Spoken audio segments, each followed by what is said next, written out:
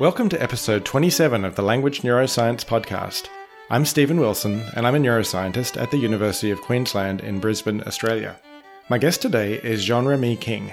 Jean-Rémi is a CNRS researcher at École Normale Supérieure, currently detached to Meta AI, where he leads the Brain and AI team. He's been doing some really groundbreaking work using large language models and deep learning to investigate the neural basis of language. Today, he joins me from Marseille, France, and we're going to talk about 3 recent papers from his lab. Okay, let's get to it. Hi, JR, how are you today? Hi, I'm good. Thank you very much for having me. Well, thank you very much for joining me. And it's morning time in Paris, right? Right. I'm actually in Marseille. I live in Marseille, although my work is in Paris, yeah. Oh, really? Do you... Yeah.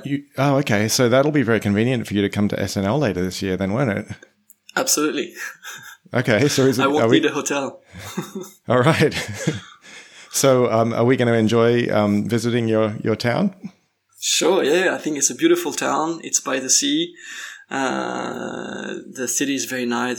There are a lot of museums, a lot of scientific groups that are definitely related to language and the neurobiology of language. So I think it's a great city to do SNL. Yeah, I'm really excited. I'm really looking forward to it. So I usually start the podcast by asking people about their childhood background, but with you, I want to ask something else first, which is, so we have a mutual colleague, Anna Kasdan, and she's told me lots of stories about you. And my favorite one is that you installed Linux on her computer and she couldn't tolerate it. Is this true? I don't actually recall this specifically, but that looks, that sounds completely plausible. Yeah.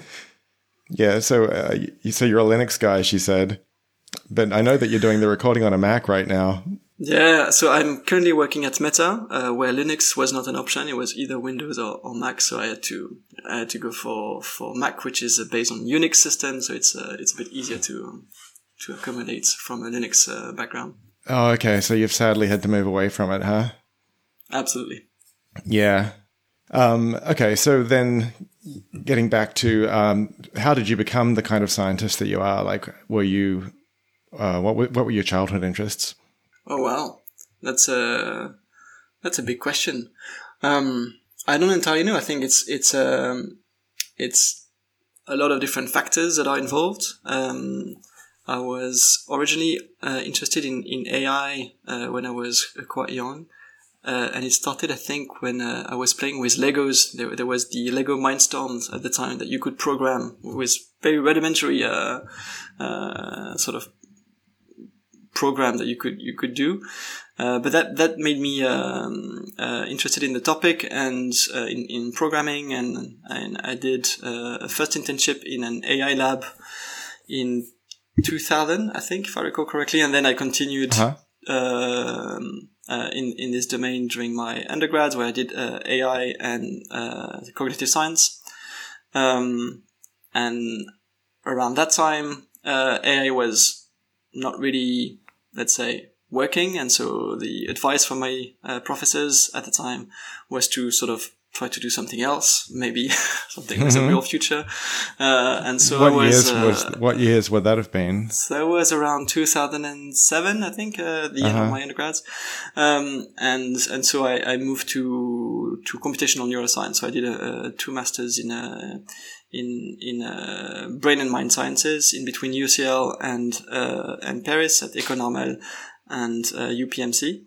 And then I continued in Paris, did a PhD in neuroimaging and to try to decode brain activity from healthy participants and from patients who suffer from disorders of consciousness.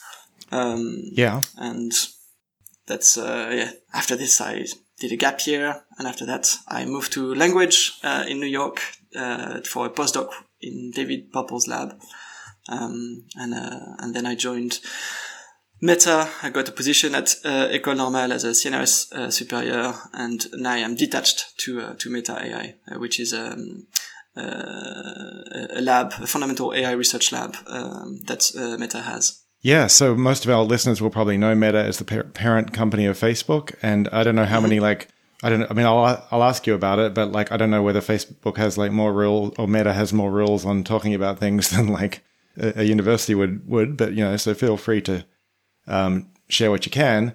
But, you know, what is their long-term, are they sort of have a long-term interest in supporting basic research like this? They see it as being like central to their future? I think Meta, like any big companies, is very conscious of the potential of AI and the pressing necessity to be at the cutting edge of the research, because things are moving extremely quickly. And they gave, I think, a lot of opportunity to scientists like Jeff Hinton in the case of Google, or Yann Lequin in the case of Facebook and now Meta, to build the lab in a way which would work. And both of them in this particular case went for basically the principles of academia. So the general idea is to say that it's very difficult to know what's going to work. It's even harder for, let's say, the hierarchy to know whether a researcher is doing something good or not. And so the best way to evaluate the progress in research is basically to go through a peer review and anonymized peer review and publication. And so I think they really managed to convince these big tech company to follow these principles. So in this case, the long-term future is very hard to know, and I think no one really knows how to position themselves. There are a lot of questions. It can be a case-by-case issue.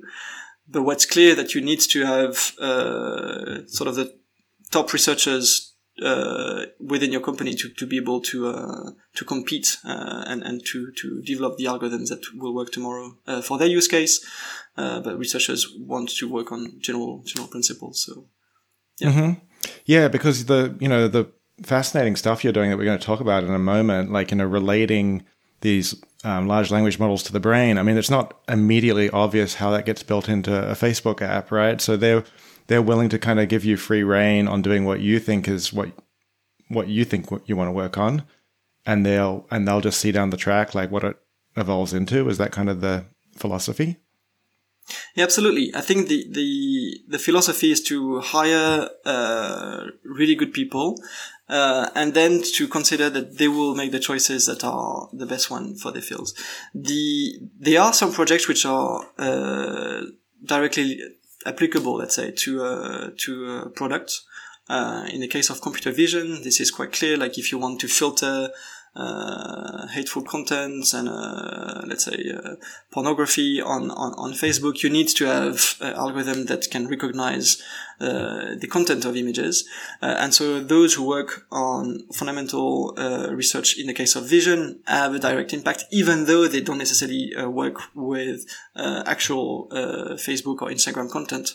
The path is much clearer. And at the other end of the spectrum, there are researchers who are really sort of distant from any application, and the goal is really to try to understand the principle that allow a system to become able to learn much more efficiently. And so I would be much more in this kind of other end of the spectrum. Yes. Yeah, that's really interesting. And do you interact much with other AI folks at Meta who are doing more applied things that have sort of nearer term applications? So the lab is quite horizontal. So we do have meetings together. We have regular moments or occasions to discuss. We try sometimes to bridge projects. So for instance, for those who work on language models, we try to discuss on what kind of architecture we think is more relevant to try to learn language at scale. And so this engages in a conversation. And similarly, in the case of vision, like we have an ongoing project with a group that works on DynoV2, which is a self-supervised learning algorithm trying to recognize let's say structures from natural images without supervision. And we have an ongoing discussion on how we can use neuroscience to try to improve or evaluate these models, which can be very difficult to do. So we have interactions, but more, I think, at the ideas level and sometimes some coding projects that are shared together. But, generally speaking, it's more an intellectual, level of collaboration than a very, sort of, let's say, product oriented, based collaboration. Yeah. But I think that's a very important level of interaction too. And like there's a history of this, right? Like Bell Labs in the US, developed, I think, information theory came out of, like, I think Shannon was working there, but they definitely produced a lot of stuff that ended up like being like pretty core cognitive science. And it wasn't like, just like what you're saying, it wasn't being done in support of like, we're going to put this in tomorrow. Absolutely. Yann Lequin actually worked in Bell's lab, and I think his philosophy on how to organize research in the private sector is heavily influenced by this. Bell's lab, I think, had 4 or 5 Nobel Prizes before they closed down, so they really had a major impact, and the core way of the core organization was really to let researchers do whatever they wanted and whatever they thought would be impactful. So I think, this is sort of what Yann Lequin managed to instill within this company. I think it was kind of the same for Google, and other companies made different choices, like Amazon and Microsoft work slightly differently. And how did you land this job? Did they come for you, or was there a posting and you were like, I'm going to apply to that? Yeah, they reached out to me actually back in 2018. I was surprised. I mean, like you, if I understand your question correctly, I was wondering whether I had a direct utility or relevance for their goal. And it's really, I think, the big argument that convinced me to join them was the fact that they were working on really an open source approach. So they were publishing papers, they were releasing code, releasing models, and I thought that this was a healthy path to create common good and to continue do good research. And then once I joined the lab, I was very impressed by the level of the researchers there. It's a really top AI lab. The conversations are always extremely useful and with a lot of intuitions. A lot of things that are tried doesn't work as well, or they don't always work, let's say, and you learn a lot from those failed attempts. This environment was very fulfilling in a sense. Yeah, that's great. It's so interesting to talk to you about this because, most of my guests are people in academia, and that's the work environment that I'm familiar with. So it's kind of, just neat to hear about what it's like for you. So let's talk about some of these papers that we plan to talk about. These are a few recent papers that you've published with some of your students, including Charlotte Cocheteau. Is my pronunciation acceptable within the bounds of my accent? We were going to talk first about a paper. It's called Toward a Realistic Model of Speech Processing in the Brain with Self-Supervised Learning, published in NeurIPS 2022 by Millet, probably Millet, I'm guessing, if you're all the French. Mm-hmm. And Charlotte Cocheteau, and yourself as senior author. And we want to start with this one because this is one of the first papers from your group in which you kind of establish these correspondences between large language models and neural activity, right? Yeah, so there were papers before this one that showed some similarities between deep nets and the brain. So perhaps I'm going to backtrack just a little bit. Sure. So maybe just for the anecdote, when I was a student back in the day, and I think this idea continued to be true for a while, the notion of an artificial neural network was really considered to be metaphorical. It's like we say, okay, we speak about artificial neural networks, but this is just a loose analogy. This has nothing to do with what the brain does. These artificial neurons, they're just sort of computational units that were kind of inspired from neuroscience, but really they don't work in the same way.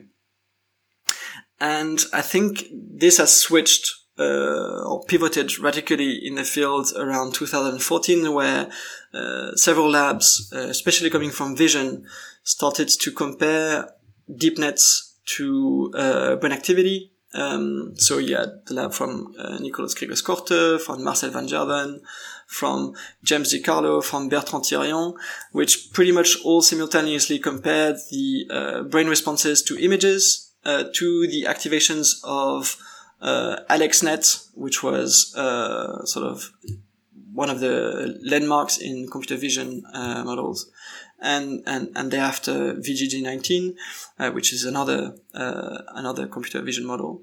And what they show is that with some fancy linear algebra, either based on so-called RSA or linear mapping, they show that you can find similar type of activations in the brain and in the deep net. So if you present an image to the algorithm sort of combine the pixel together, creates new activation in order to identify whether there is a cat or a dog in the image.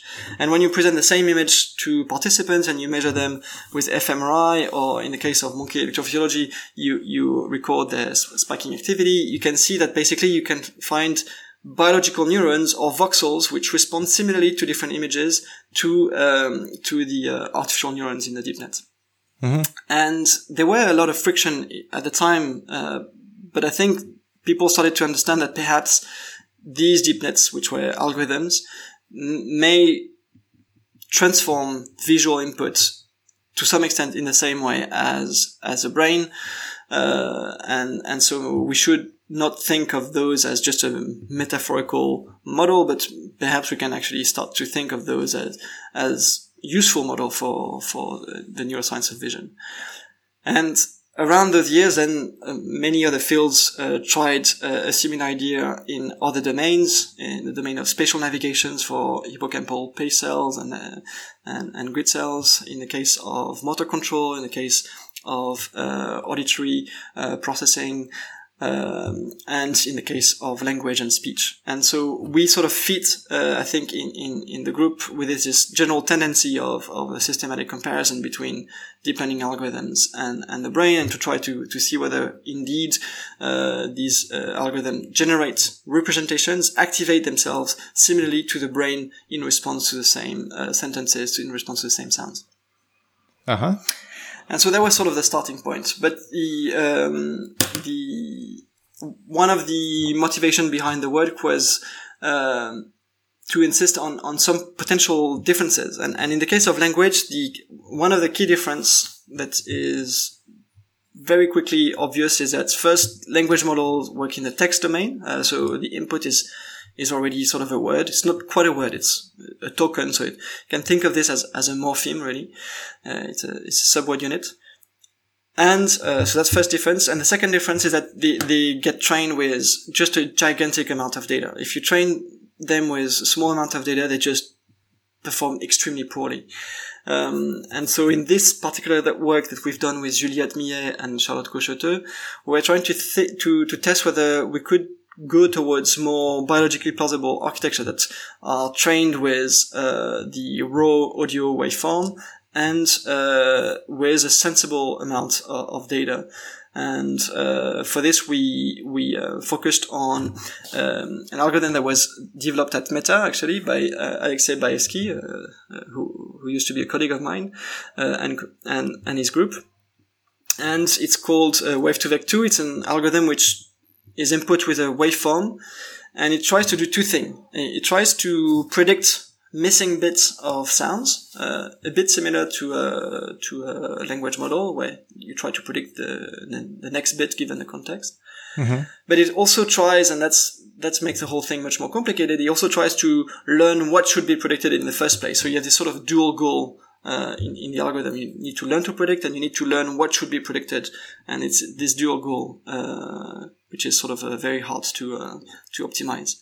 And so we thought, okay, maybe that's a plausible candidate, because now we can train an algorithm with the raw speech waveform without supervision, and with we tested in this case we trained the algorithm with 600 hours of speech data, which is very roughly about a year exposure of speech for a human being. Well, it depends on how talkative the parents are, right? Exactly. Yeah. It depends on a lot of things. Teenage, yeah, absolutely. Yeah. So I'm seeing like there's a couple of different innovative aspects. Like, you know, you're doing it on the raw audio signal rather than on the tokenized transcribed language. You're doing it with a smaller amount of training data rather than training the large language model on like the entire internet and all of the history of all human thought. Those I understand. And then the one that I don't fully understand from reading your paper is the self-supervised aspect, which you just kind of alluded to there. So I don't understand what that means for it to be learning what it needs to learn. I was wondering if you'd be able to explain that. Yeah, so let me try to unpack this. So perhaps the best thing to do is to start with what it is not. Right?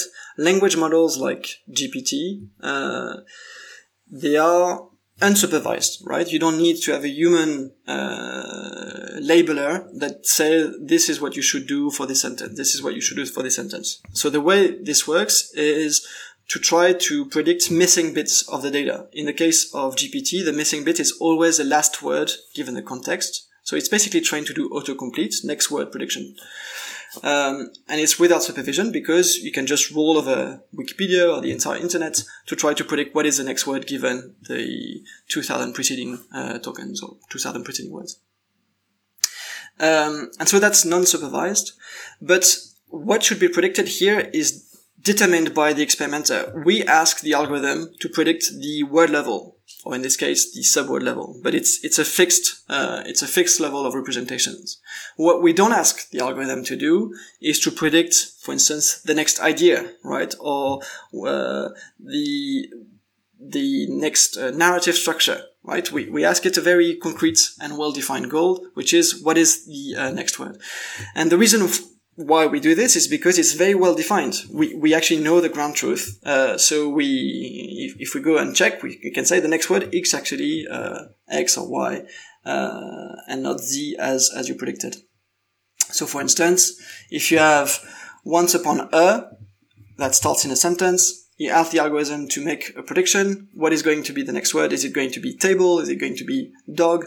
Is it going to be time? And the algorithm has to guess that it's more likely to be time than dog because once upon a dog is unlikely, given the corpus with which it's been trained. Mm-hmm. So it's well defined. But as soon as you go in other modalities, and that's the case for vision, it's a case for audio, you realize that this approach is not practical. So in the case of vision, if you try to predict the next pixel given all preceding pixels, at the beginning you do quite well. So if you have, let's say, the first half of your image, and the beginning is a zebra, what the algorithm will try to learn is to predict, okay, this is a black stripe, so I'm going to try to continue the black stripe.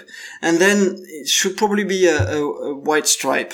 So I'm going to go white. But then it becomes non-determined. And so what it's going to try to do is basically to try to predict something which is half of the time black, half of the time white. And so it's going to predict basically gray, which is the wrong prediction.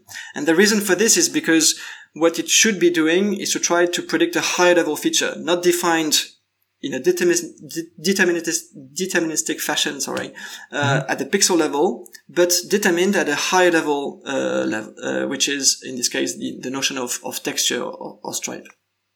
And so in the case of vision, people, I think, have understood for a while that staying, or forcing the algorithm to make prediction at the level of the inputs is not practical. Same for the audio. Like if you try to predict the next amplitude of the waveform, which is sampled at 44 kilohertz, that's going to be very, very painful, because you're doing this job, like it takes a lot of compute just to predict every single sub-millisecond. Yep. And so what is being done these days, this one possible path, which I think is promising, is this idea of self-supervision. So in the case of self-supervision, you also learn the level of representation which has a chance to be corrected, to be predicted accurately. So to take the example of the zebra and the stripe, basically you ask the algorithm to find a representation such that you can predict accurately what's going to be in the next 10, 100, 1,000 pixels. Right. And so in the case of speech here, that's precisely what happens. It's a deep net for which you input the audio waveform. The audio waveform is transformed, and then at some level it generates a categorical representation, a quantized representation. Mm-hmm. And then the deep net continues with a transformer. And the goal of the transformer is to predict this middle representation that it learned in the first place. And there are trivial solutions to this problem, which is to, for instance, predict a constant values or just predicting zeros all the time. And so you have tricks to try to avoid this collapse. And those tricks are basically contrastive learning tricks. So you try to make a prediction such that if you have several elements in your batch, you would find the right prediction amongst the different elements, which prevents predicting the same thing all the time. So perhaps this is going too much into the details, but the basic idea is that the standard, let's say, autoregressive and VAE models, they are evaluated at the end of the day at a fixed level of representation, which is determined by the experimenter, whereas the self-supervised learning algorithm, they have to not only learn to predict, but they also have to learn what level of representations are likely to be predicted. So it's a dual problem, which is harder to learn. Yeah. Oh, that was a great explanation. I think I understand it a lot better. How big are these chunks that end up getting predicted? Like, are they at the level of phonemes or morphemes? Like where, or is that, can you think about it that way or no? So they are defined with a time constant. So they're not defined functionally. So I don't think we can directly associate them with phonemes or morphemes or words. But what we can say that they are in the order of 100, 200 milliseconds. So they are slightly below the phonetic unit.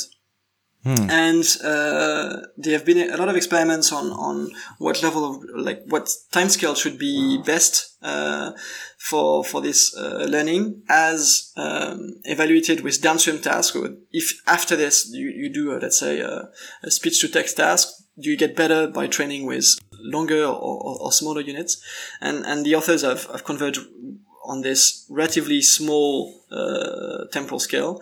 And I think this has to do with the fact that the algorithm learns only one level of representation. So it's not predicting at the raw waveform, it's predicting at a higher level, but it's still one level of representation that it's trying to predict, which is around the phonetic level. But we touch on this issue a bit in a different article with Charlotte Cocheteau, actually, in a paper that was recently published in Nature Human Behavior, which is we can talk about really that tapping onto this idea. Yeah. Mm-hmm. Yep.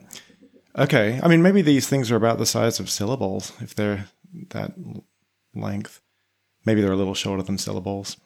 Okay. So then in this paper we're talking about, the NeurIPS 2022 paper, you then show in which brain areas can these predicted representations track with the bold responses after suitable convolution with the HRF. Can you tell us what you see there? Sure, yeah. So what we try to do is to quantify this functional similarity between the deep net and each voxel with a linear mapping. So basically what we do is we learn a regression from the activations of the deep net to the voxel activations to try to see whether we can accurately predict whether the voxel is going to be high or low given the speech sound, given the activations of the deep nets. And that's a pretty standardized approach these days, which was, it's GLMs in fMRI are really based on this idea, but then they were formalized for this goal in the paper by Jack Gallant and Nazer Alice in, I think, 2011. So the method is basically linear algebra. I'm not going to go too much into the details, but it gives us one number, which is for each voxel, how similar is it to the activations of the deep net. And the first thing that we do is that we do this similarity analysis for each layer of the deep net. So the deep net is organized hierarchically. So we have the first layer, which just take the raw waveform, and this representation is passed on to a second layer, which again transform the representation, which is passed to a third layer, and so on and so forth. And so for each layer, we have a set of activations that we can compare to each voxel. And what we observe is that different voxels in the brain are more or less similar to different layers in the deep net. And the striking observation when you look at the overall result is how structured this similarity is. So if you look at A1 responses, you basically get activations which are most similar to the very early layers of the transformer in the deep net. And the further away you go from A1, and the more the activation that are being recorded with fMRI get similar to deeper and deeper layers in the deep net, such that if you go to temporal pole or to the temporal parietal junction or the prefrontal areas, you end up with voxels which are most similar to the deepest layers in wave 2 vec 2. And what is really striking is how monotonous this relationship is. It's like the further you are from A1, from a sort of a direct path distance, the more the representations appear to be similar to deeper and deeper layers in the algorithm. If I can just share just to kind of try and help our audio listeners visualize it. I mean, this is figure 3 in the paper.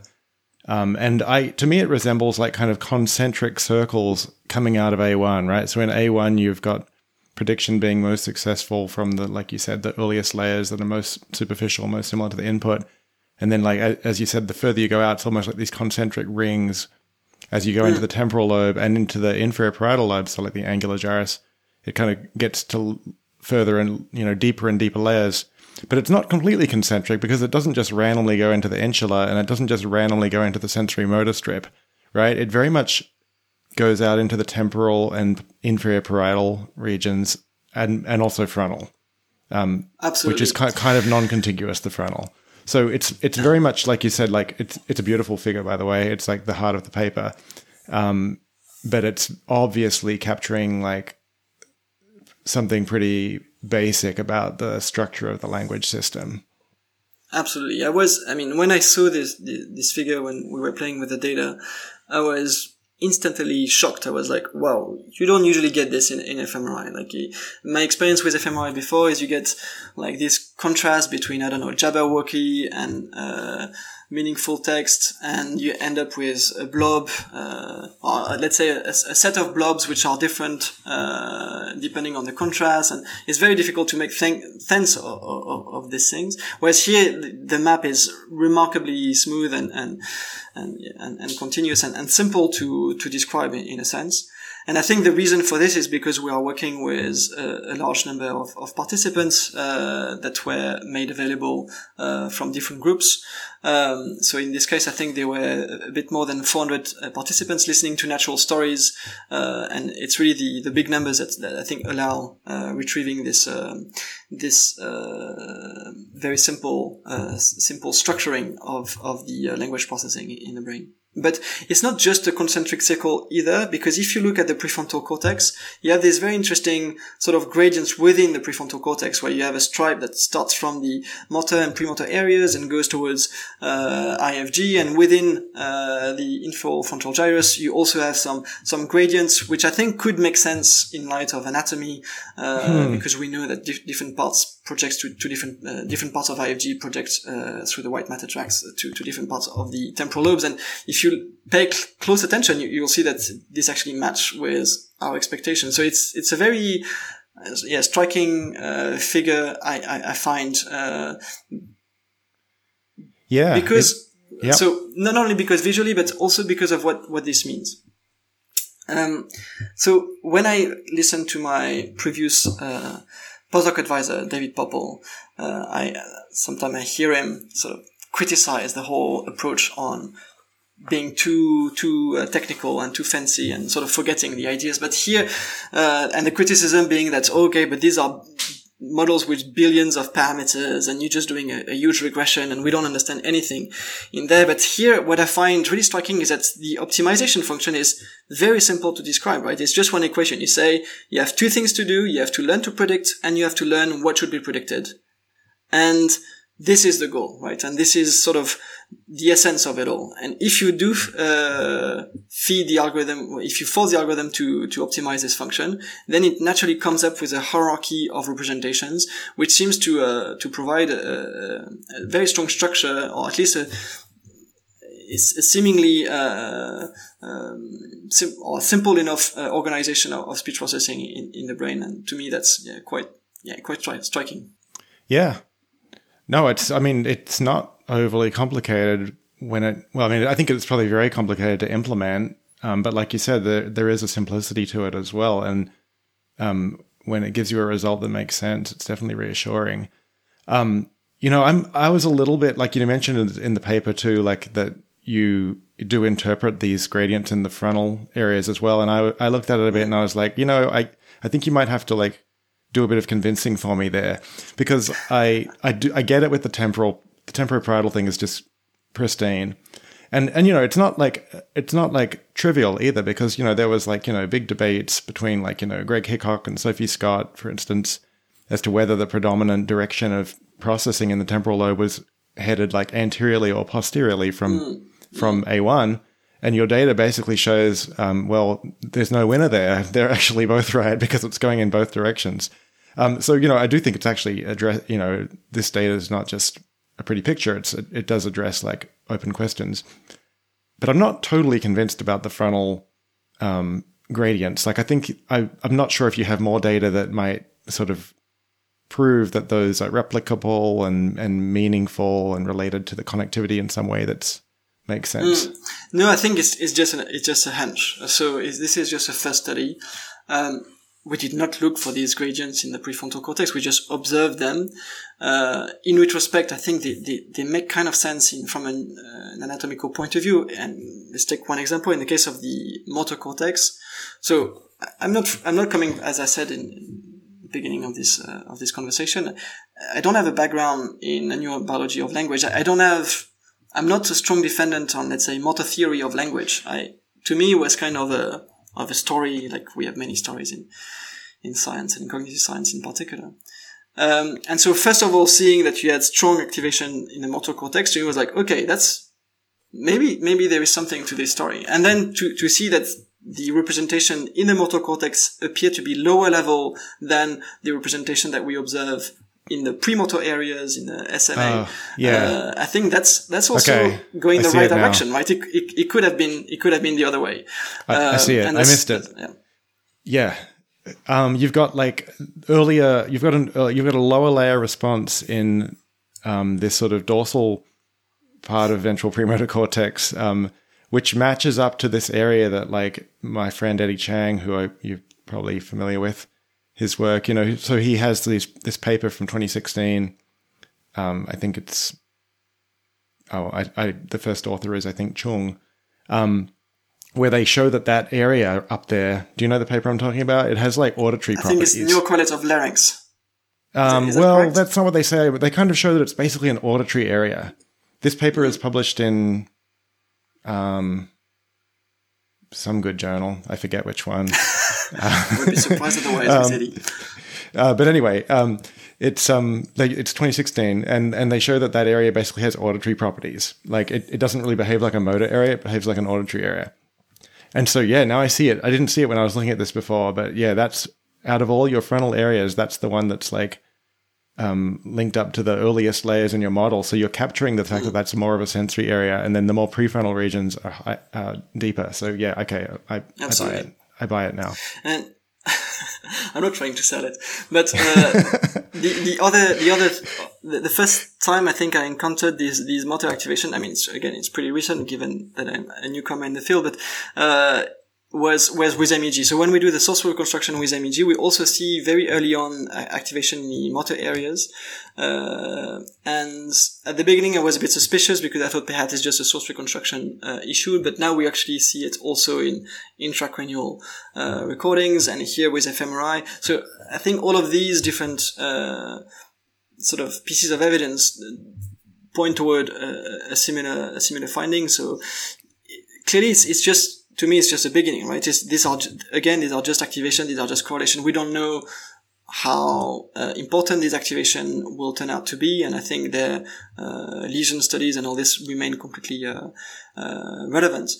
But it's the simplicity of the overall organization revealed by this mapping, which strikes me at first, and think I really think of this as, okay, now we can see a bit better how the language network is structured to process language. But everything remains to be done and to be investigated more thoroughly in light of lesion studies and anatomy and individual variations. Yeah, sure. But yeah, this is definitely a good ground rock to build on. Yeah, definitely recommend that everybody checks out that figure. So can we move on to the next paper, or do you want to say anything more about this one? It's your podcast. Okay, I do my best to structure things, but perhaps one thing that I can say here, because again I was surprised, and I think in retrospect I shouldn't have been, given what was said in the literature, but I was still surprised. So when we do this comparison between, in this case, WEF2, VEC2 and the brain, we obtain a similarity score. And as I mentioned, we do it for each layer and we find this structure. And then the rest of the paper really goes much more in depth in, like what kind of learning strategy, leads to more or less, high similarity scores. So we train WEF2VEC on speech, on non-speech, on speech from a different language that the participants were exposed to, and so on. And the striking thing to me at the time was that if you take a random CoVNet, you already get very high similarity scores. You get at least 70% of the variance explained from the best model.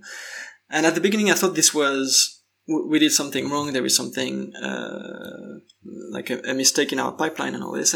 But I think it was already it was already described as such in different papers, including the paper by Kellen McDermott from 2017 in Neuron.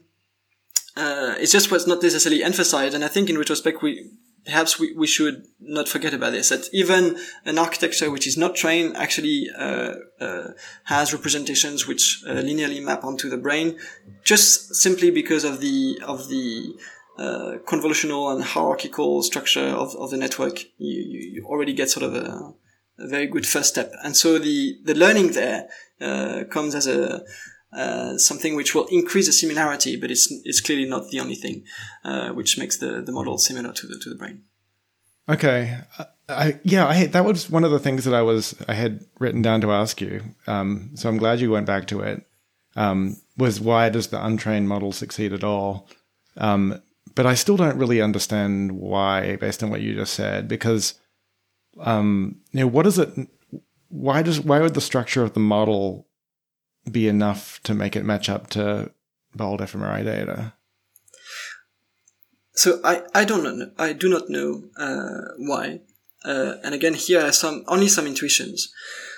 The way I think of this is that sound is structured in time. And so if you apply a mathematical operation which preserve the temporal components, you will generate a representation, a new representation, in a sense that it's an information which was not linearly readable before, but is now linearly readable. You will have something which is not completely random. And so the way, what's the best way to explain this? The way I see representation learning or learning in general is that you need to find combinations of features which are most usable to act on the world, right? To predict what's going to happen.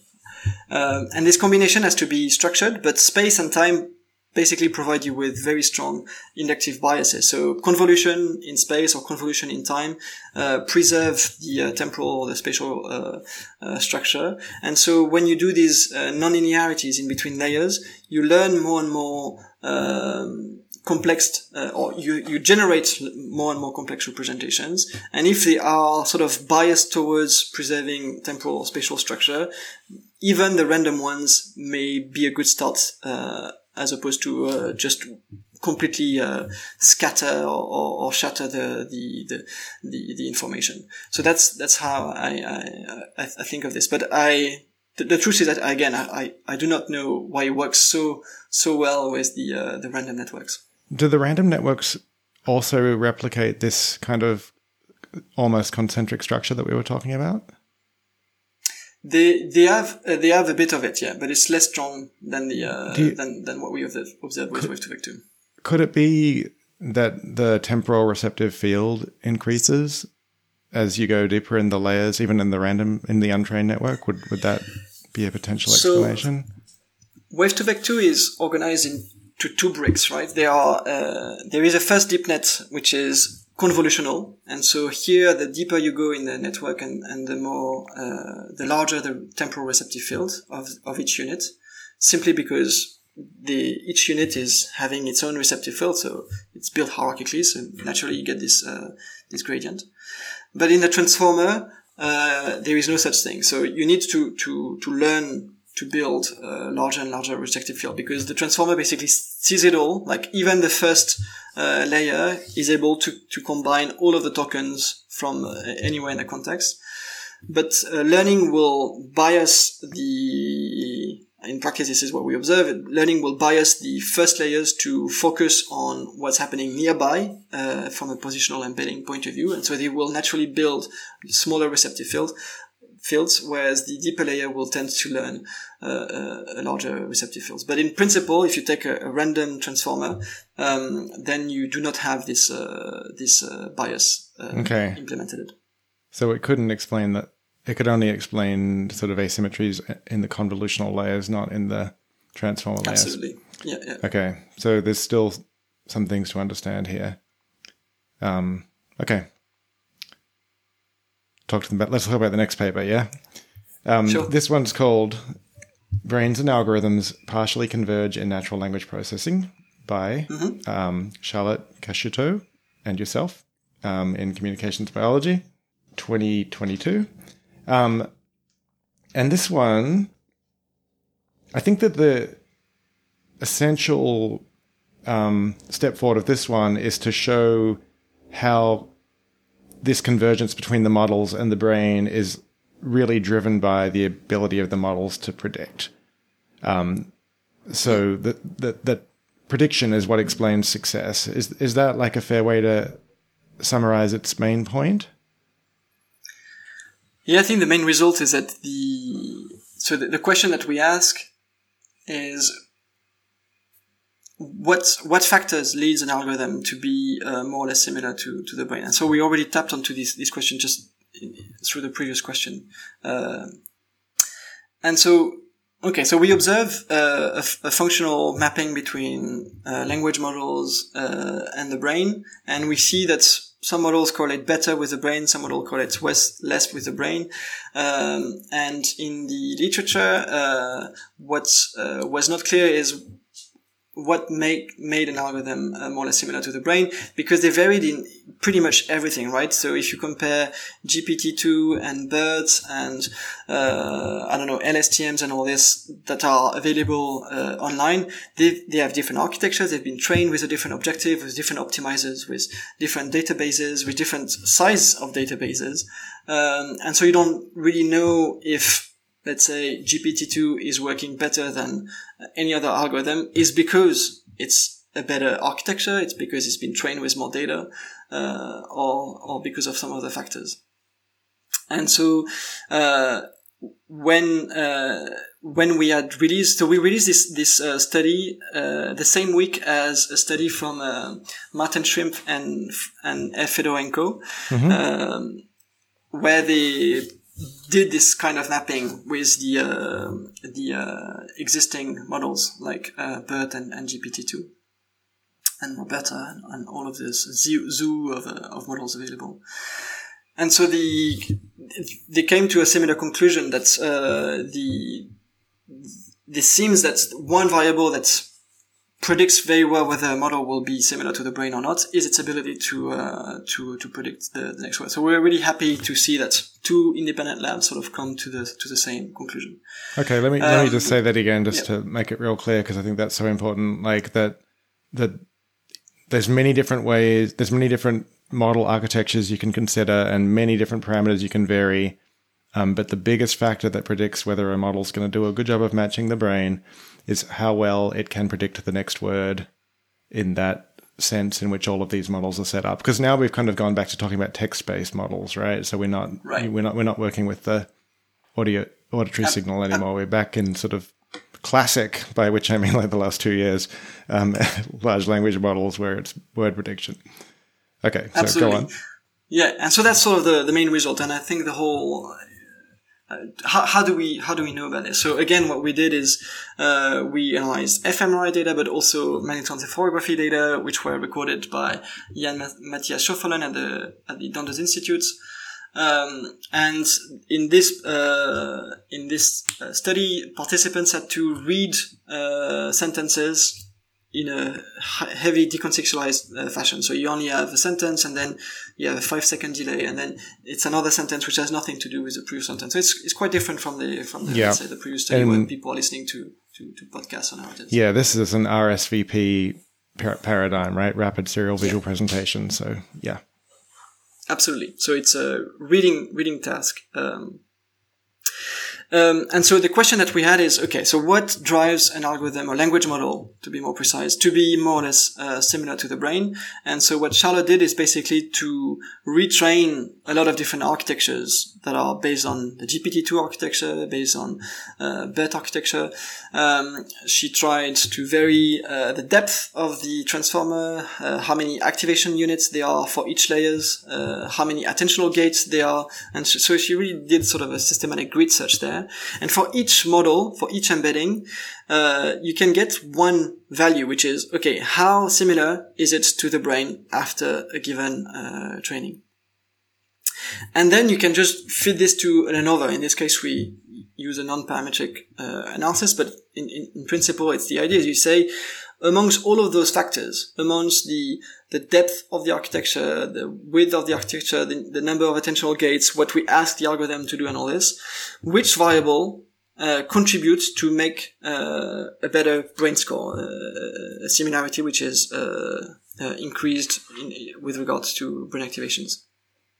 And as soon as we have one variable, which is the performance of the model to predict the next word, it basically sucks up all of the variance. So the ability of the algorithm to predict the next word, no matter how big the network or how deep the network, this ability suffices to predict whether the model will turn out to be more or less similar to the brain. And that was very intriguing in some sense, and we did not necessarily anticipated that the other variables would have such a small contribution. They are all significant. Again, we're working with a lot of participants there. I think it's 100 participants for fMRI, and same for MEG. Yep. So basically all of the variables have a statistical significance, but they're really small as compared to this next word prediction effect. And that suggests one thing, which is that the behavior or the task of the model is really what matters. And then the architecture and the attentional gates and numbers of layers and all this, these are really means towards that task. And if you can do this task, then basically, even if you're a small network, that should suffice to represent things similarly to the brain. So does that make you think that the brain is engaged in predictive coding, or do you think that to get the next word right, you need to develop good representations of language?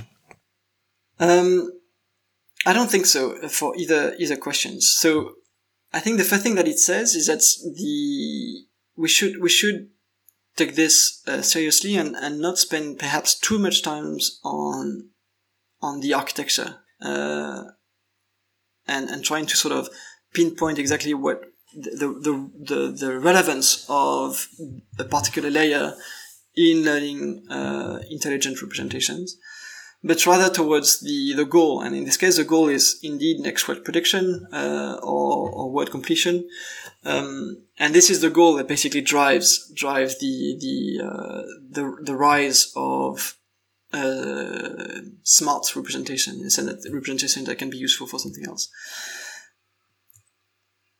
Whether the brain does follow the same principle, I very much doubt it. And the main reason here is that unlike language models, we are not exposed with the same amount of words. So we cannot just rely on trying to predict the next word, because in our lifetime we don't just hear a sufficient number of words to complete this task. So it's very interesting over the past 60 years, there's been a lot of debate, right, on what needs to be innate, what can be acquired in the context of language. And there were a lot of arguments on really sort of math-based arguments saying, no, but it's just not possible to learn the structure of language, to learn syntax with a simple exposure, conclusion. You need to have an innate bias for, let's say, recursive structures if we go towards generative grammar. And I think now it's pretty clear, and this has been argued, for instance, by Steven Piantadodis, that this argument is clearly wrong. Like language models now can process language, they can retrieve syntactic structure, and they are trained with a huge amount of data. And so statistics, let's say, only suffices to learn the structures of language. But now this perhaps clarified the debate on saying that, okay, maybe it's possible, but the whole point was that this requires a huge amount of data that we thought before were just not accessible. And I think that's also why people got it wrong, is that it was not conceivable that we could feed an algorithm with so much text. And so now that this has been proven, the question still remains, is okay, with a relatively small amounts of word exposure, what's computational architecture, or perhaps what objective suffice to learn language efficiently. And my strong conviction is that next word prediction is not the right objective, because again, we don't hear a sufficient number of words per day. So just as a sort of rough estimation, like the few studies that I could find suggested around 13,000 words a day. It varies immensely across individuals, depending if you're a teenager, if you're a child, if you're depending on your social class and everything.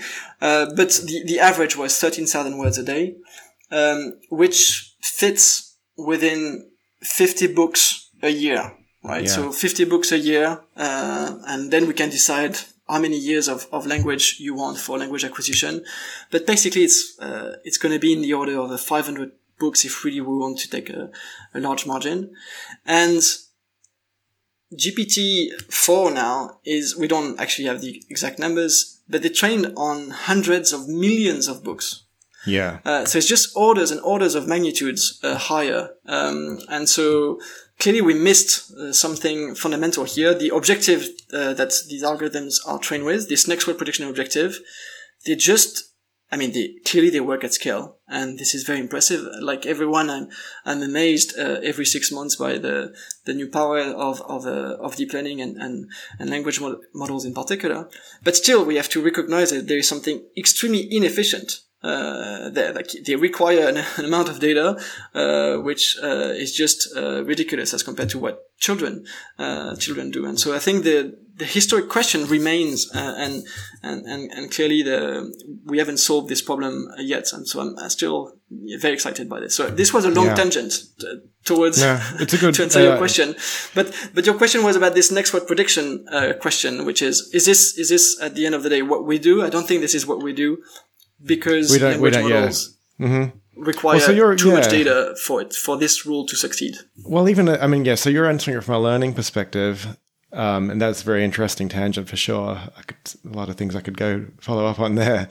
I mean, well, for one, just quickly, like, you know, you can't, it's not even sufficient to be able to learn from what the average child receives, right? You have to be able to learn from what the you know, the child in the poor environment, because people can learn even in very impoverished environments. So it's kind of, I mean, it's got to be able to deal with like maybe 10% of like what would be normal, and still the kids will acquire language with no problem. Yeah, absolutely. I mean, we can tighten our hands in the back to make the challenge even more difficult.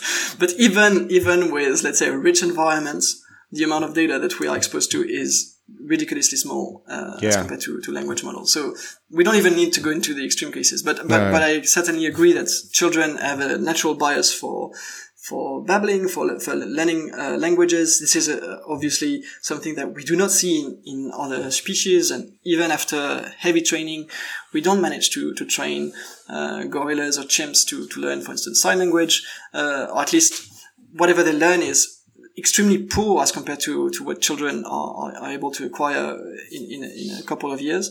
And so clearly there is an algorithm, there is an objective or an architecture which allows to learn language extremely efficiently. I think this is what Chomsky and many others had in mind in their theory. And so I think this line of thought remains extremely relevant, and we should not dismiss it just because we have now language models that work at scale. It depends again on the objective. If the objective is just to have an AI system that learns to process language at any cost, sure, we've arrived there, and this is done, and so perhaps we don't need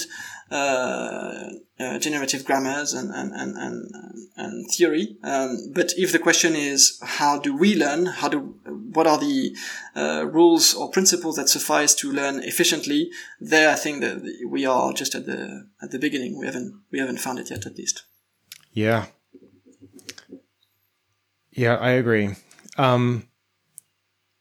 There's something in this paper that's interesting to me when and Schrimpf et al., who you mentioned, did the same thing, right? Which is that they quantify, when you're doing these model comparisons, you kind of need like a nice simple objective way of talking about how well the models fit the brain. And they use this concept of a noise ceiling, which you do too. And so the noise ceiling is basically it's how well you can predict one participant's brain from the other participants' brains. So it's like kind of intersubject correlation analysis. And the idea would be like, well, we can never hope to predict from a language model what isn't kind of shared among all humans, right? There's always going to be like individual variability in people's bold activation. So it's unfair to make the model try and capture that, right? The model can only possibly capture what is shared among all humans. So the correct denominator when you're evaluating performance is how well can you predict one person from other people. Okay. Did I say that right? Yeah. And so in Schrimpf et al., I know they get very close to 100, they say very close to 100%. Like these models are predicting almost everything that can be predicted by from other humans. Do you get that in yours as well? Or no, I didn't get that from your paper, whether yours was like that too. No, we don't get that, but there is a first major difference, which is that in Schrimpf et al. They focus on the 10% best voxels. So for each of the 10 individuals that they analyze, I think it's 10, maybe it's 7, I forgot.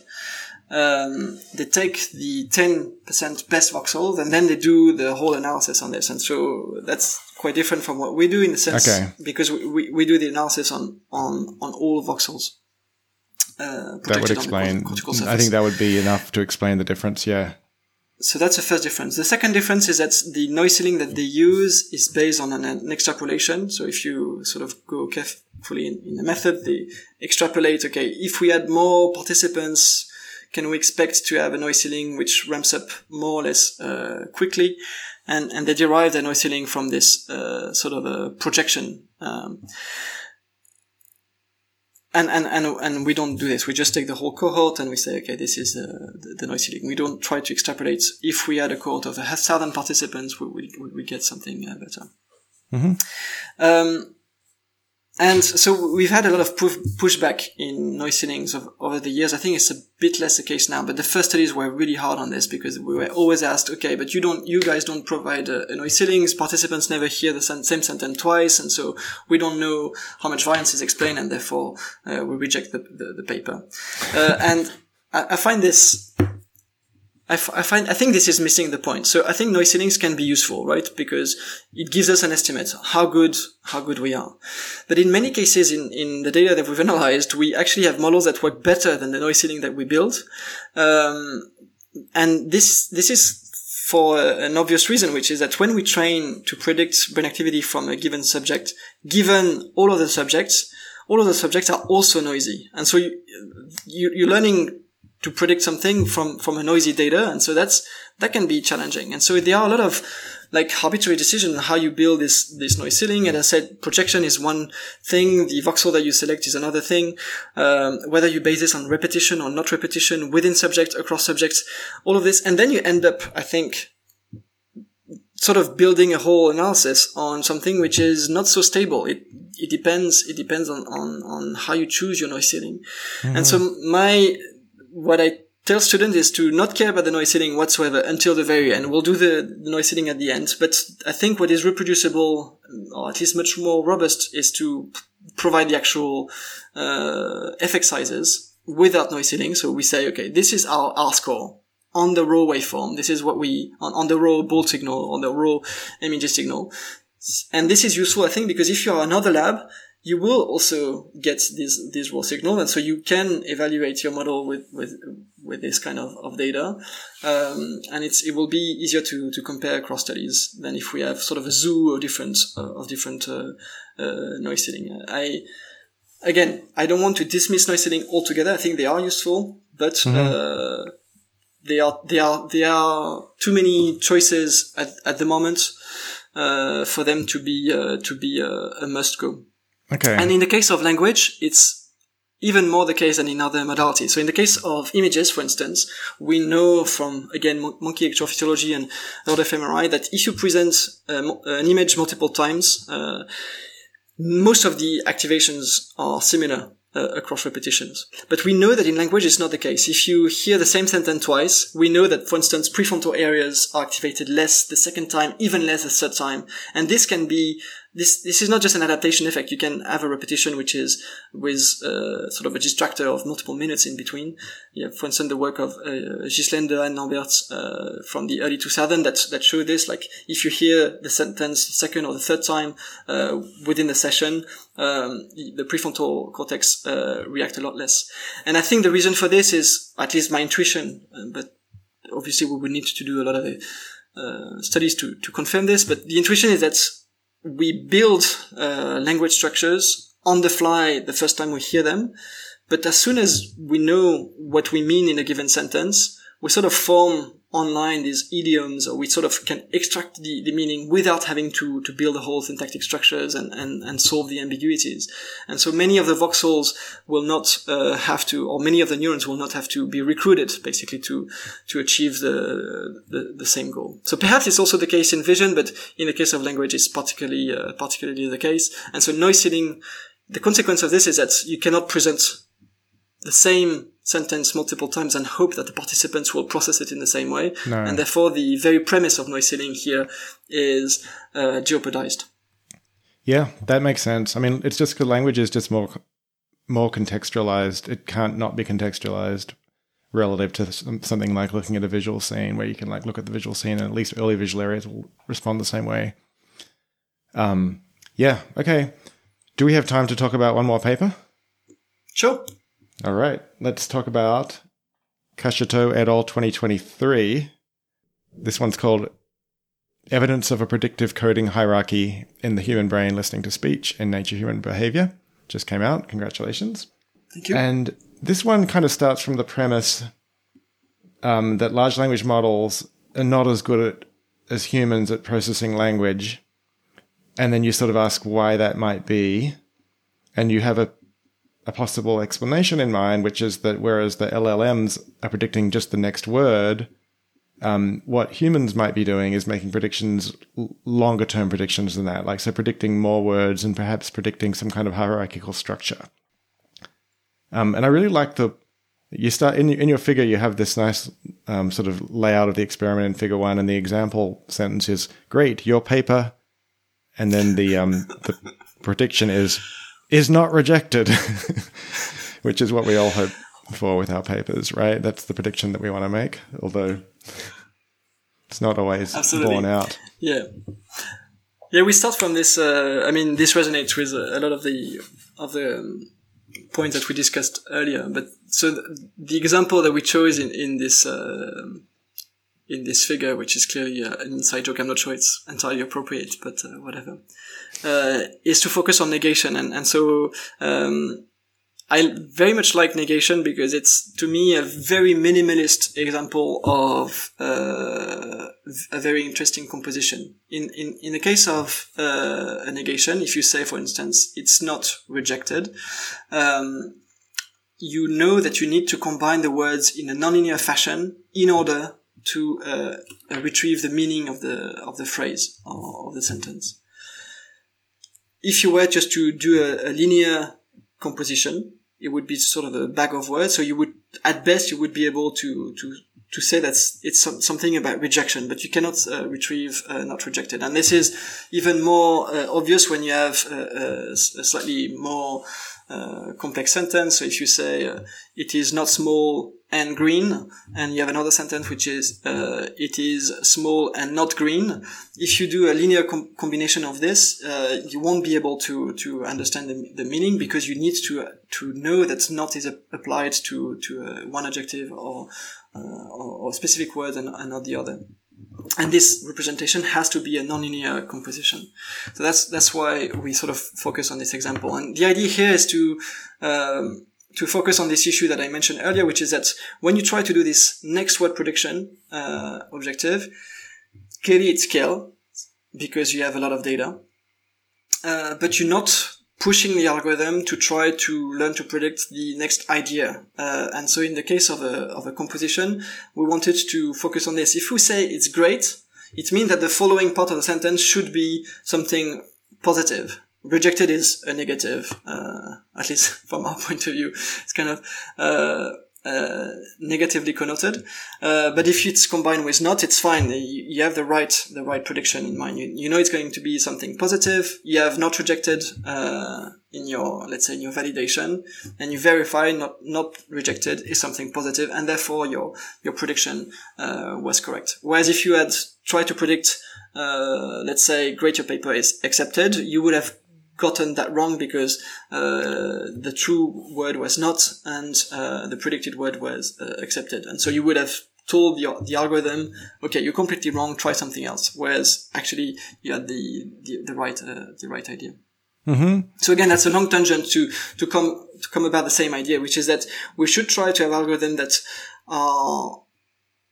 do not try to just do autocomplete. If you can do autocomplete, why not? But they also try to predict the next idea perhaps, and then the next hierarchy of ideas, because you have structures that unfold over different time scale, what is going to be said within this constituent, within this sentence, within this paragraph, what is the narrative structure of the story. All of these things are to some extent determined and can be predicted, and so we should optimize these algorithms on this goal, as opposed to the sole goal of trying to predict the next word. Yeah. The analogy that I have is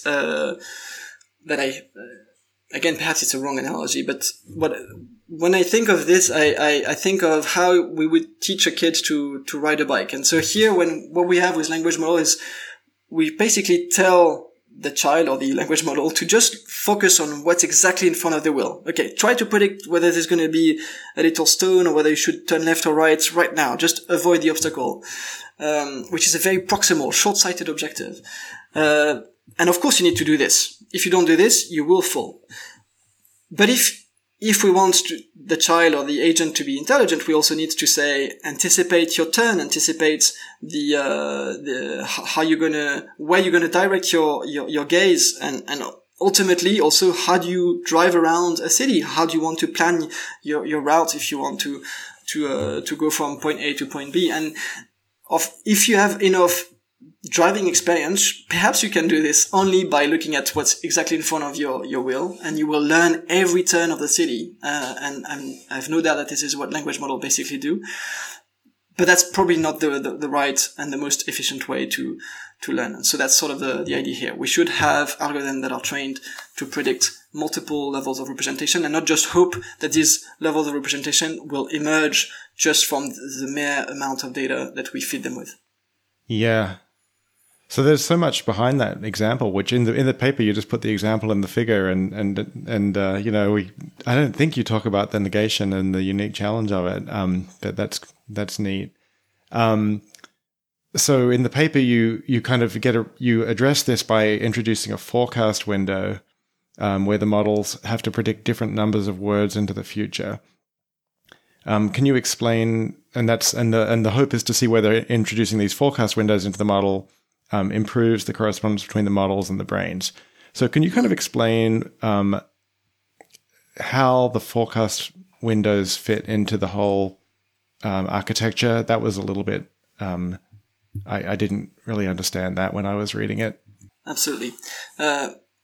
Perhaps I should first say that the negation example is something we are pursuing with Ariana Zuanadzi in David Popple's lab, so that we have a paper on arXiv specifically focusing on negation, but outside the domain of language models. But for those interested in the brain basis of minimalist composition like negations, that's I think a cool paper to have a look at.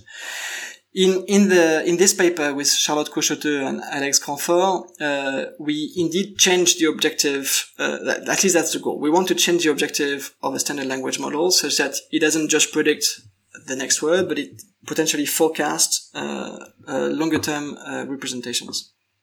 And for this we use two different strategies, independently from one another.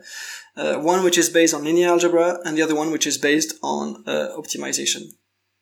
So perhaps I can start with the optimization one because it's, I think, simpler, but also a bit less conclusive because it's sort of deep learning magic as opposed to linear algebra, which sort of decomposes things in a clear fashion, which is the exact reverse of what we did in the paper. But whatever. So in the optimization case, what we take is what we do is we take GPT-2, we train it to predict the next word. And then we take another GPT-2 and we train it to predict the next word and the latent representations of the next words. And I think we take something like the 7th or 8th words after the current item. So if, for instance, you have once upon a, the first model is trained to predict time, and the next model is trying to predict time and what's going to happen in 7 words. Mm-hmm. But we know that what's going to happen in 7 words is non-deterministic. It's very hard to know what word will be said in 7 words from now, just because there are so many possibilities, sort of a forking path problem. So what we train the algorithm to do is to learn to predict the latent representations of the future words. Not the actual words. Not the actual words, but the latent representation. And so 2 objectives, one which is proximal, language model, next word prediction, and one which is distant, which is try to predict the latent representations of what's going to happen in 7 words from now. And what we show is that these dual objectives leads to activations which are more similar to the brain than the sole proximal objective, which is next word prediction. That's sort of the bottom line. And then we have this other approach, which is not based on GPT-2 fine-tuning or retraining. It's based on sort of a linear algebra decomposition. And so what we do is a bit more complex technically, but conceptually it's the same. So we take the activations of GPT-2 in response to a given word and its preceding context, and we ask, okay, what is the similarity between GPT-2 and the brain? That gives us 1 score. And then we say, if we were to add to these activations of GPT-2 the future activations of GPT-2, would that increase the similarity with the brain? And the answer is yes, up to, it peaks around 9-10 words, if I recall correctly.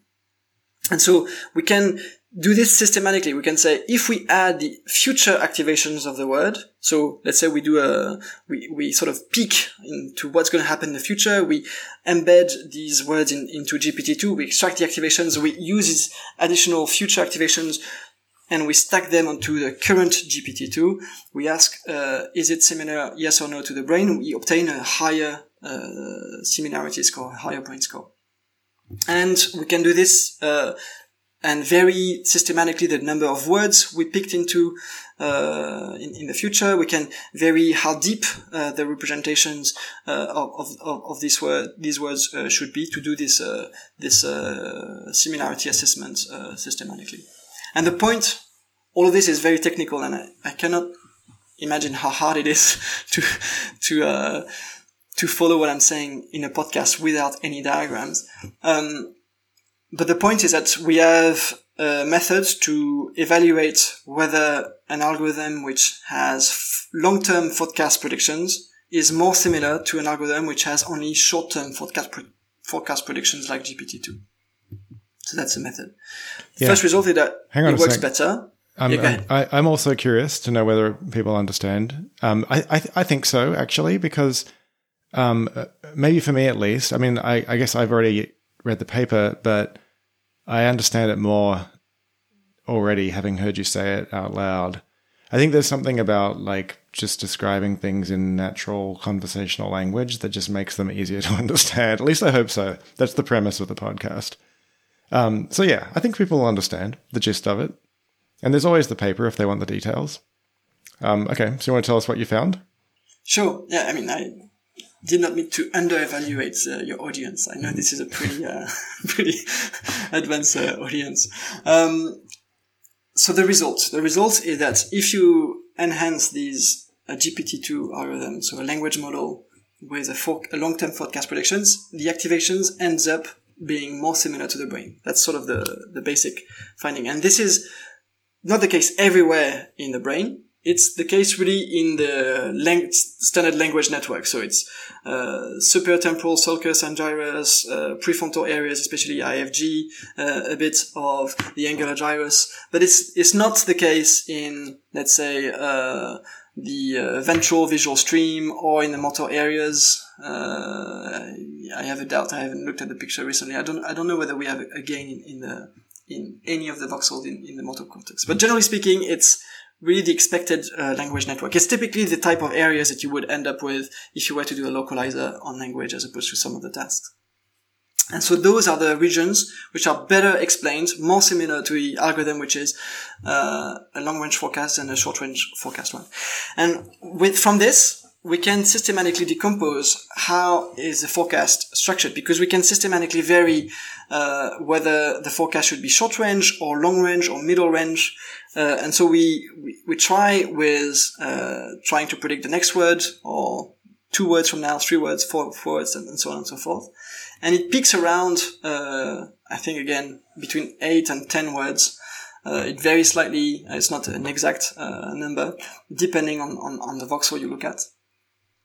And what's really interesting is that this forecast depends on, the range of the forecast depends on where you are in the hierarchy of language.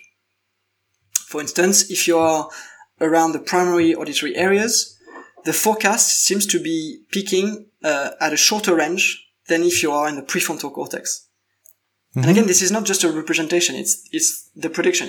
You would have a better model of the prefrontal cortex if you enhance your language model with a long-range forecast, and you would have a better model of the auditory area if you had a short-range forecast. And you have sort of this gradient in between those two extremes. Yeah. So that's sort of one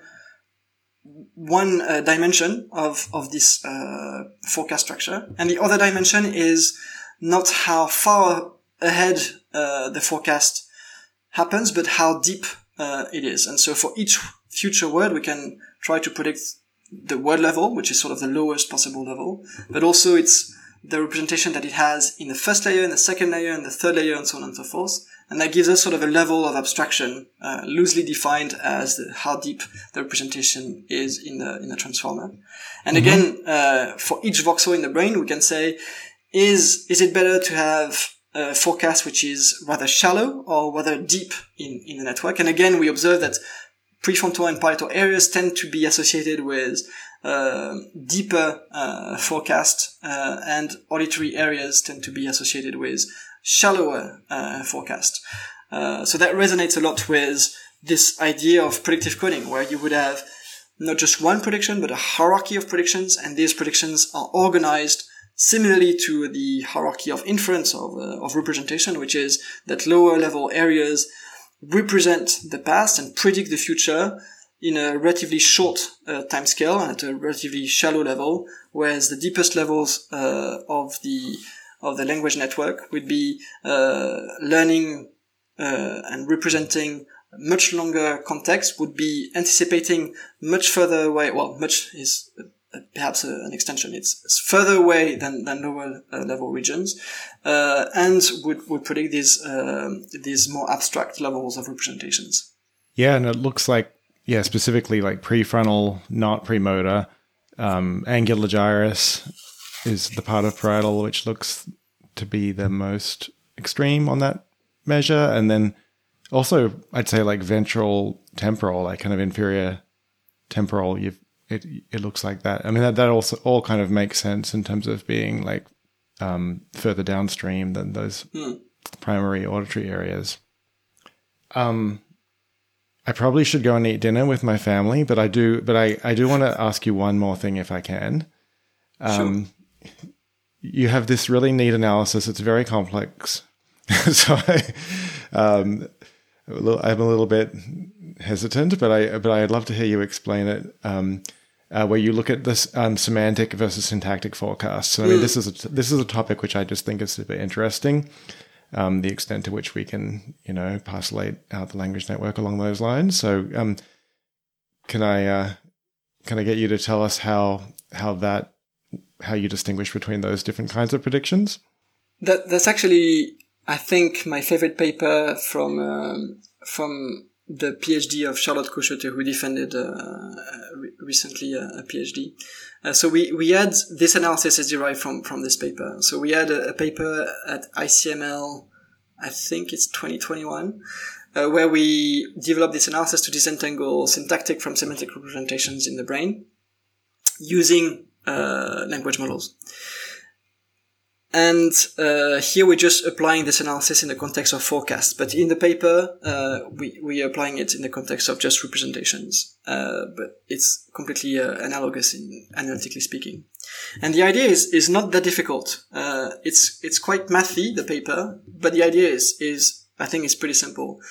Usually what we do is we compare a deep net to the brain in response to the same input. So the deep net here once upon a time, the participant here once upon a time, and we evaluate whether the activations of the deep nets are similar to the activations of the brain. And in this paper, we thought, okay, perhaps what we can do is not present the same input, but to present an input with the same syntactic structure, but a different semantic content. So for instance, so once upon a time, I'm not able to parse this quickly, so I can take another example. If you take the following sentence, the giant ball is on the table, you can create a sentence which is a red cow lies near the house. It has the same constituency tree. It has the same dependency tree. But of course, it doesn't have the same meaning. And so what we do in this paper is we made a little algorithm which generates a ton of sentences. And we try to optimize this algorithm.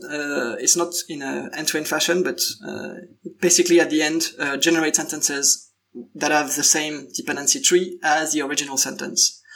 And we present them to the algorithm, and we extract the activations for each of those sentences, which are syntactically matched. And the result of this process is that we can have an activations in the deep net in response to sentences with the same syntactic structure. and we can use those activations to try to predict brain activity. So with this, basically, what we have is a model that tells us what is the expected activations given a syntactic structure.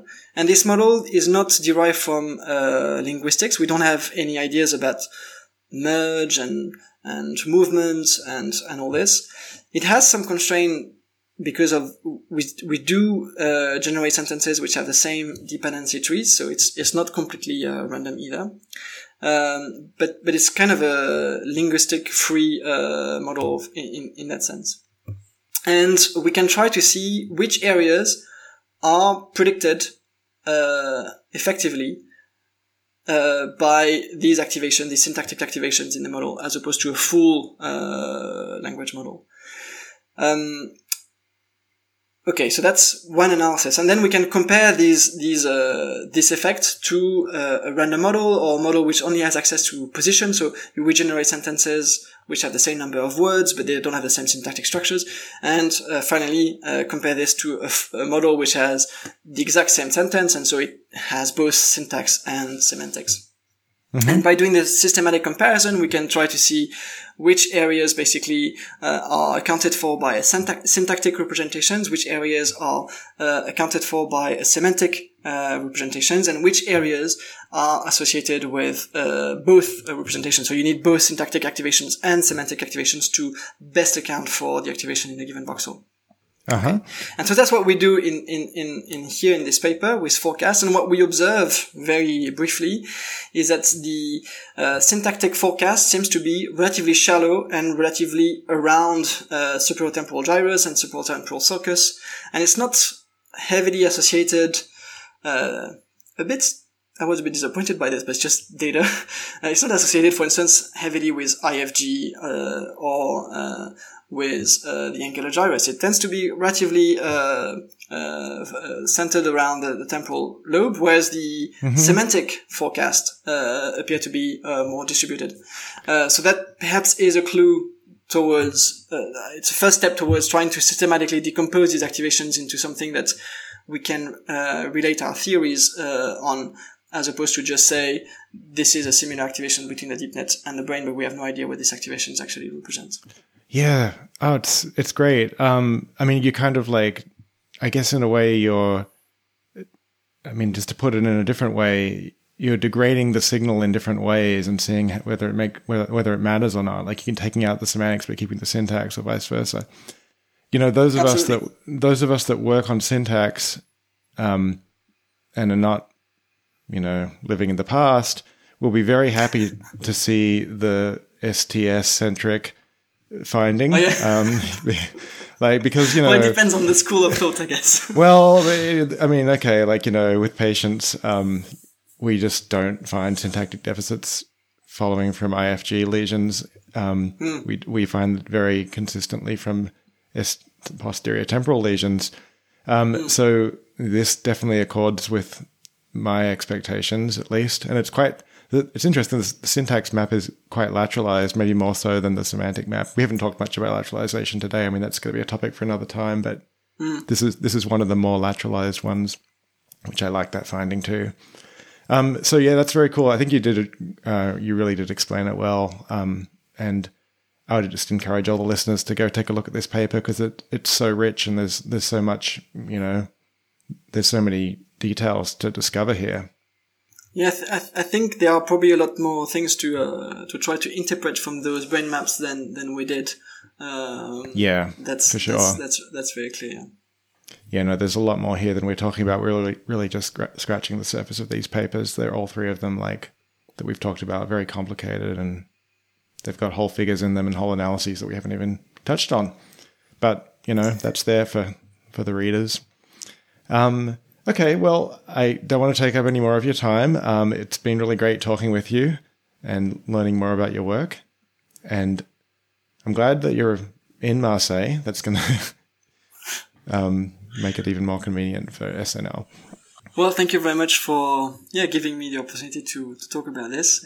It's a pleasure to discuss those topics. And I hope the the readers, or the listeners, I should say, will not be afraid by the technicalities. It's true that these papers tend to have a lot of technical stuff and math and regressions and all this. But I think you can also understand the paper without going into these elements too deeply. Of course, you should if you want to criticize and see the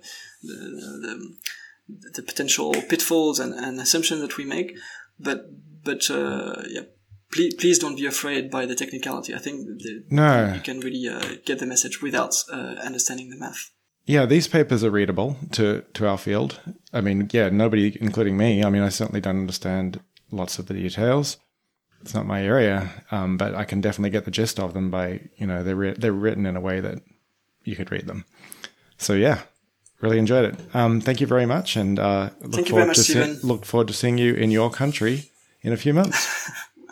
Yep, likewise. I'll see you in Marseille. Take care. Bye. Okay, well, that's it for episode 27. Thank you very much, Jean-Rémi, for coming on the podcast.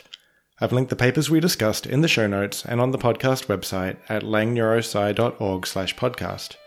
I'd like to thank Marcia Pettit for transcribing this episode and the journal Neurobiology of Language for generously supporting some of the costs of transcription. See you next time.